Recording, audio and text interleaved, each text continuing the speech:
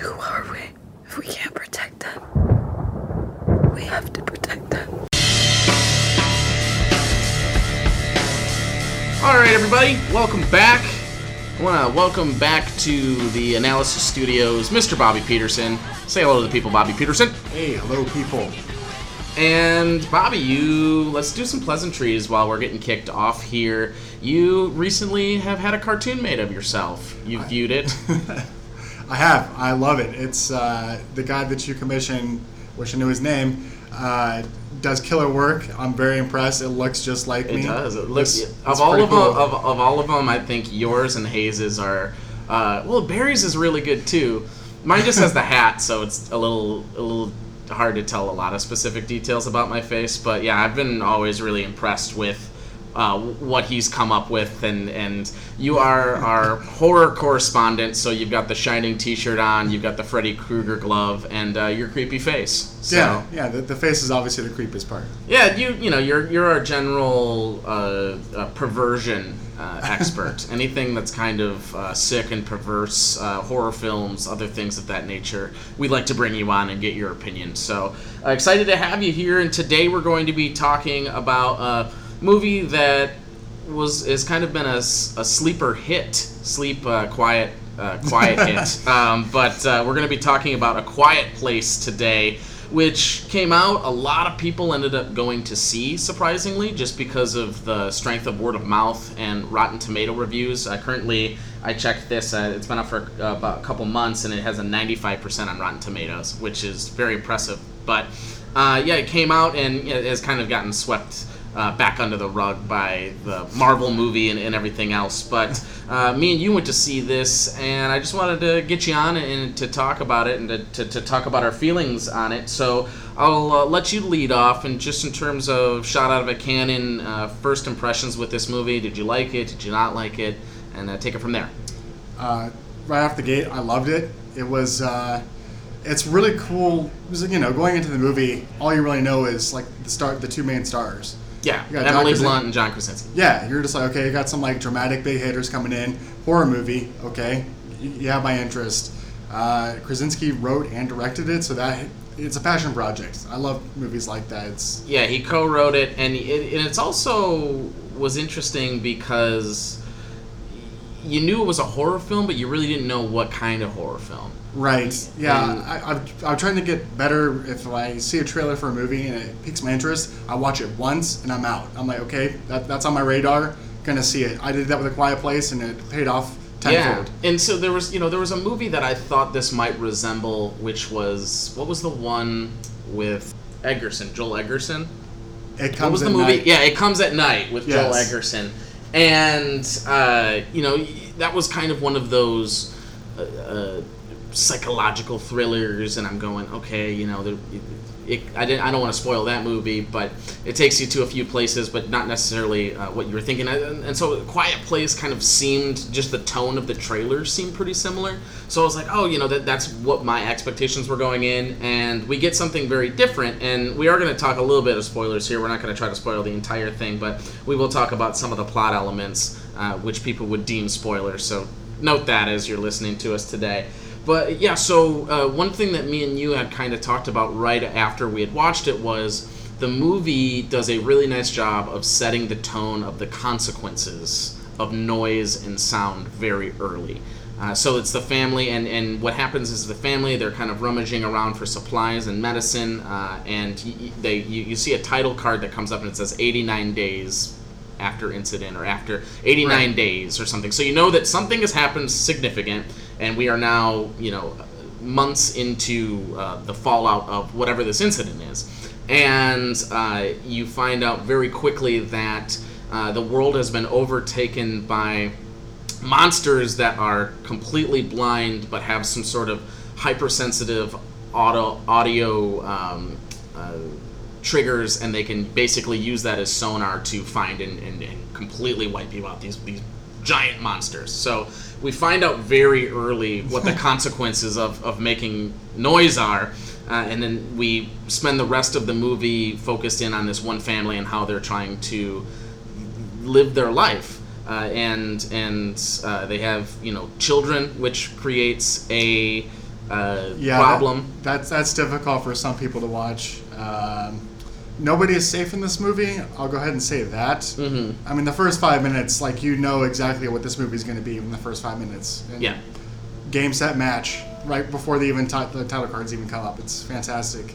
Yeah, and that's kind of really where I want to focus my points on this movie. And I really like this. And first of all, this is John Krasinski's directed a few smaller projects before, but this is a major leap forward for him as a director. Yeah. I definitely think he's going to be getting other opportunities, and he kind of comes onto the scene as a potential major talent in directing and writing as well. And stuff that I never really... He's kind of been bouncing around since the Post Office days as our buddy Jim Halpert. And I was very interested to see where this was going to go. And, I heard a lot of positive buzz, so that made me excited because I'm a big fan of The Office and a big fan of his work, and think that's one of the greatest television love couples that I've ever seen. Yeah. So, was interested to see this go. And you'd kind of mentioned Emily Blunt and him are starring... and you went, like, of course, drama. But when I think of Krasinski, when I think of Halpert, I don't think drama. I think... Big tuna. Yeah, I think big tuna. So I was like, oh, cool, Halpert in a drama. And he has been doing dramas more recently. He did a war movie. He was in that Cameron Crowe movie, in Hawaii with Emma Stone. Oh, yeah. So he's kind of been getting more into drama. But this was definitely something I thought was a little bit of a departure for him, so I was excited to see. This movie is like 90 minutes. It moves really quickly, and every single scene has a purpose. I love movies like that. There's no wasted space in it. Right, it's tight and concise, and it's like set piece to set piece. It's like situation to situation, which I know you could describe a lot of movies like that, but it's like every scene is just a building block. It's fantastic. It's a very efficient movie, and it does a great job of raising tension. And it's called A Quiet Place. They have to... the paths that they walk on are filled with sand, so they don't make noise. It's a movie that really plays into... And really the genre of horror always has kind of honed in on the sound as a mechanism. Right. Yeah. People hiding under the bed or in a closet, you gotta be quiet so you're not heard. It's something that is a dramatic piece or a tension piece in a lot of different horror films, and this movie really expands it and focuses a light on that, and so sound becomes super critical, and it really puts you in the place of, could I live in this scenario? Right. You think about it, like, you could even, while you're eating your popcorn or like going to your candy, you're like, oh shoot, because the whole audience is quiet, everyone's silent because the tone of the film is so silent, and it's like, shoot, like every little bit of noise you make just gets amplified, you know what I mean? And it sheds a light on that. I thought that was really interesting. Yeah, it was a really cool movie theater experience. I think our showing that we went to was really good. Reading online, it seems like a lot of people had horrible audiences, and I mean, like, it's called A Quiet Place. The more quiet you are, you can just feel, you can cut the tension in the room with watching with 100 strangers. It's pretty great. Yeah, and so, it really, and Krasinski as a director does a great job of heightening that tension, because now we know the consequences if we make noise, and so every creak in the floorboard, or if you knock over a glass of water, or if, just having, you just can't have a conversation or just do anything, it really puts a lot of things into perspective, just about how noisy we are in general as a species. Especially that scene when Emily Blunt has to give birth. So she's pregnant. Man. The second scene, we find out that she's pregnant, and the family is preparing to have this baby come along. And as the movie rolls on, somehow the monsters get attracted to this house, and she has to try to go through the process of having this baby while being silent and having an alien-esque monster roaming the property. My thought during that sequence, I had two thoughts. One, any mother watching this scene has to just be biting their lip, being like, "You go, girl!" Like, yeah, good luck keeping quiet while this baby's trying to make its way out of you. Every woman in there is probably just just biting their knuckles. It's such a great idea for a plot element because it's one of the noisiest activities you could do your entire life. And it's the most natural thing. It's unavoidable. There's no way to do it without making a ton of noise. There's always like 30 people around. They're screaming. There's at least audible breath, right? Like even people that might be able to handle it very well without screaming, like you're going to have to do some sort of Lamaze or some sort of breathing exercise to get it out, which makes noise. Yeah. So to try to pull it off where you can't make a single noise, otherwise you or your infant baby will be devoured, is just it really heightens that element, you know. Yeah. Another thought I had during that scene, especially once you see how it plays out and everything, I feel like that's going to be like the classic scene from that movie. Mm-hmm. You know. Yeah. I mean, there's just so many great horror movie scenes. I'm not going to go like compare it to like the Psycho shower scene or anything, but that was. There is a bathtub involved. There is a bathtub. Yes, true. And there's liquids and there's a monster lurking about. So it's a scene that's going to live in, I think, horror movies down the road. Yeah, I don't know if it's going to make like a top 10 list, but yeah, it's definitely in terms of that movie, that's going to be the moment that I remember too, and just people out there just. Make sure if you have steps leading into the basement that there's no hanging nails. I mean, every time it's such a it seems simple, but comes to bite us in the end. But in terms of performances, what did you? Because I also really felt connected to Krasinski's character, and I love the arc of the eldest daughter who happens to be deaf and her blaming herself for the incident that happened with her brother at the top of the movie. But I love that arc of, does he love me? Am I being blamed? Yeah, that was... And you don't know, you just don't know by the behavior and some of the decisions Krasinski makes whether that's true or not. But I love the journey that he goes on. But anything performance-wise, because it's a challenging thing to not have dialogue. Yeah, every character has to show their shade of grief. The whole family is going through grief. Obviously, as Bob just mentioned, the daughter feels the most grief. You see the first 5 minutes of the movie, you'll get it. Krasinski, he plays a great dad. He's got to keep everything together. He's got to show his son the ropes of how to survive in case dad gets attacked. Gotta be the man of the house. Gotta be the man of the house. Then you have Emily Blunt, who's just, again, she's pregnant. She lost a child. She's got a new one coming into this world. It's just the passage of time. Yeah, Emily Blunt's been kind of badass for a long time though, because she's really badass in The Edge of Tomorrow with Tommy Cruise. She's even pretty badass in Looper. I think she has some badass elements to her. So this is just pregnant badass. Yeah, it's Mama Bear badass. Mama Bear badass is another level. Yeah. But I've always really liked her, even from the Devil Wears Prada days, and that's kind of where her break-in is. And I didn't, for a long time, I didn't know that they were a Hollywood couple. But neither did I until it was like John Krasinski and his wife. It's like, oh shit, they're married. But yeah, I really liked her a lot. I think for me, Krasinski wins the movie just by proving to people his acting departure.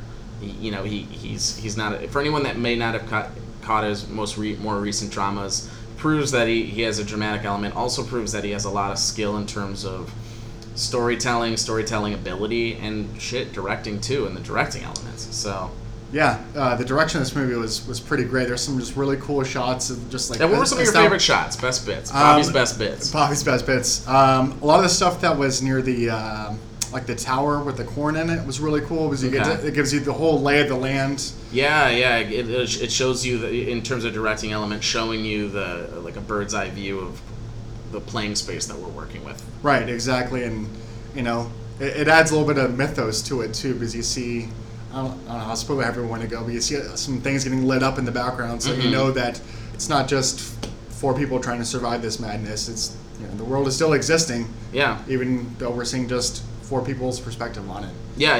That's a really good piece. There were some cheesy elements to it, like just the whiteboard with like all of what we need to know, but we can't explain to you right now. Yeah, it's a little bit of spelling it out. Here's it literally spells it out for everybody. Just bullet points, like they're completely blind. There's 3 of them in the area. There's this, that, the other. He's got this like whiteboard of just important must knows that the camera just happens to pan across 14 times in a 10-minute span. But and then the one little nitpick I had with the plot as well is at one scene they go to catch fish for the family, and Krasinski explains to his son that there's no danger by the waterfall because when there's whatever noise we're making in our conversation is there's a larger sound creator in the waterfall, so then they won't be able to distinguish between our noise and then the waterfall. And I'm going, well, shoot, why not just live by the fucking waterfall? Well, why not have the baby by the waterfall? So if she needs to scream or do whatever, you can just have the waterfall drown out the noise instead of going back to the house and living as silent of a lifestyle as we possibly can. Trying to live our regular life, but only in silence. Right. Just move to the waterfall. It makes me wonder if that baby was conceived by the waterfall, because it's not necessarily quiet. Had to get made somehow. Exactly. That's not a quiet activity either. I would have liked to see a scene on that. Where's that deleted scene? Yeah, you're gonna have to go check on the DVD. So, that was my only little nit, but it's a really efficient movie. I thought it was pretty thrilling. Any other thoughts, Peterson? We've been kind of rolling through this pretty quick. I don't know, just going into it, I had high expectations. Again, Rotten Tomatoes, usually kind of accurate. I know you and I really like Rotten Tomatoes to judge what going into a movie. Had early buzz, it screened early, and horror fans online were already freaking out about it. I was like, okay, all right, it's on my radar. I left thoroughly satisfied. I loved it. I thought it was great. Anything on your radar coming up this summer? That I know Hereditary was something that we both looked at each other. Anything else that you're kind of excited to hear about, or anything coming through the rumor mill? Yes, there's actually a new Halloween movie coming out. Let's dust the mothballs off that. Okay. Yeah, but you know who helped co-write it is Kenny Powers himself. K motherfucking P? Yeah. Oh, okay. Yeah, he co-wrote it with David Gordon Green, who I think directed Pineapple Express. Oh, okay. He's kind of that crew, but it's got Jamie Lee Curtis in it again. Is Franco gonna play Michael Myers? Oh, God, I hope not. Twist. Didn't Jamie Lee Curtis get her head chopped off in the last one? But now they're saying it didn't happen? Or? Right, yeah, they're kind of rebooting, re-sequeling kind of deal. This is supposed to take place directly after the original one, which is weird because Jamie Lee Curtis was in the second movie, which takes place directly after the original movie. So they're even discrediting the second proper John Carpenter, Jamie Lee Curtis sequel. So we'll see how that goes, but I'm pretty excited at this point. Good. I'm glad you're excited. It's a classic. We'll see where it goes, and there's always different angles you can go from it, different perspectives. We'll give it a shot at least. So to kind of finish up our little conversation here, you had gone to see John Mulaney do was it called the Kid Gorgeous Tour? It was the Kid Gorgeous Tour. He did, I think, 7 sold out shows here at the Chicago Theater. And he also did a bunch of sold out shows at Radio City, and it's just recently come up on Netflix, and I gave it a watch. I really liked it. Can you just kind of talk about some of your favorite bits and some of your favorite pieces from them? Because I know you haven't seen the Netflix yet. No, I haven't seen the finished product that he wanted to release. However, me and my girlfriend Kathleen, our favorite bit was involved Willy Wonka. Because he doesn't do that in the Netflix special. But he does do it on Netflix if you watch the Seth Rogen Hilarity for Charity special, which I recommend to everybody. Okay, it's got a lot of stand-up comedians. It's got a ridiculous cartoon, but it's also for a good cause, which is pretty cool. It's a legit charity situation. But Mulaney does the Willy Wonka bit on there, talking about how Grandpa Joe can really walk, and he's an asshole because he's been sitting in this bed for years. And it's he goes, I'm gonna take Grandpa Joe, and he kind of gives the finger to the other 3 grandparents. And now maybe you're thinking, hey, Grandpa Joe, maybe he deserved to go. He had a tough life, right? Because remember Grandpa Joe, he says, I don't know if I can go, Charlie. I haven't walked in 40 years. Wait, let me check. And then he lifts the world's worst-smelling duvet, and he gets out of bed, and he can walk. Fuck you. You could walk this whole time, you walrus mustache son of a bitch. You John Bolton-looking asshole. We've been supporting you while my mother cooks laundry soup while singing Cheer Up Charlie, which is an awful song. And we all fast forward through it. Fucking asshole, like you've been able to walk this whole time. And... I love that he like breaks down these classic movies, because in one of his earlier specials, one of my actual favorite John Mulaney bit that he does is the just breaking down the how ludicrous the plot of Back to the Future is. Oh God! And the disgraced nuclear physicist. He's like, this high school kid's best friend is just this disgraced nuclear physicist, and we don't take any time explaining how they became friends. Like, remember that time we became friends in the science lab? Like, no, nothing. And it's like, explain to me how and it's like, oh, how old is this guy? Well, we don't know whether he's 40 or 90, and just breaking down ridiculous plots and plot holes in like, these like classic movies. Marty's got to go back and have sex with his mom. Yeah. Just the pitch of Back to the Future in general. Oh no, he's not gonna go back and stop JFK. He's gonna go back and try to fuck his mom. We're obviously butchering the bit, but it's. I really like John Mulaney, and he's really come on the scene. Yeah. And we saw him open for Patton Oswalt. Yeah. God, what year was that? Had to have been like 2011. Yeah, something. It was around the time that New in Town came out. Okay. Yeah, it's probably around 2011. Wow, yeah, so we saw like a young John Mulaney open up. He was still writing for SNL, and no one knew who he was. Yeah. He wasn't even like the guy who right before Patton Oswalt. He was like 2 comedians before Patton Oswalt came out.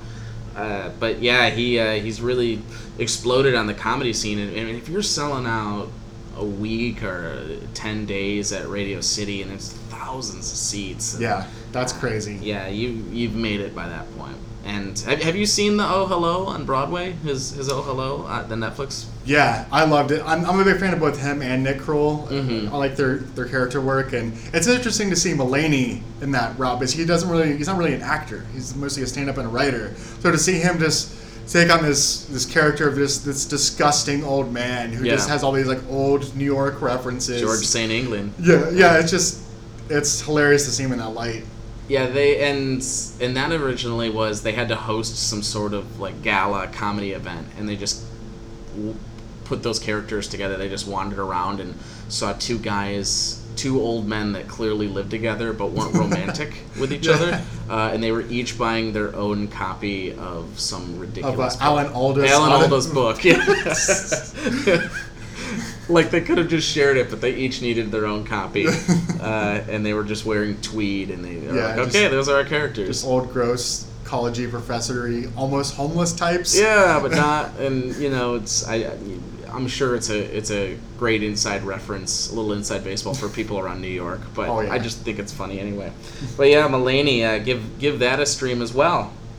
So I guess that's gonna end our session here. We're gonna go see Nick Swartzen in about a month or so. The Too Many Smells tour. Smells. Which sums him up. Man, I started following him on Instagram, and it's just absurd. He's disgusting. I love it. But Bobby Peterson, also a huge fan of the stand-up game, and knows a lot about the indie guys and obviously headliners. And always good to have on and chop about that. So, with that said, I guess we're done for the day. Thanks for coming on, Mr. Peterson. Cool, man. Thanks for having me. You're welcome. And make sure when it comes across your face that you give a watch to Mulaney's new special, and of course, A Quiet Place, starring John Krasinski and Emily Blunt. We're gonna play you guys out now with a little bit of Willy Wonka and the Chocolate Factory. Yeah. Have a good one. Bye. Bye. Blow away, there they go. Cheer up, Charlie, give me a smile.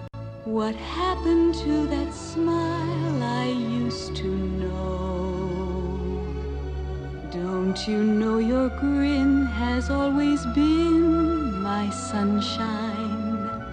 Let that sunshine show. Come on, Charlie, no need to frown. Deep down you know the world is still your toy. When the world gets heavy, never pitter patter.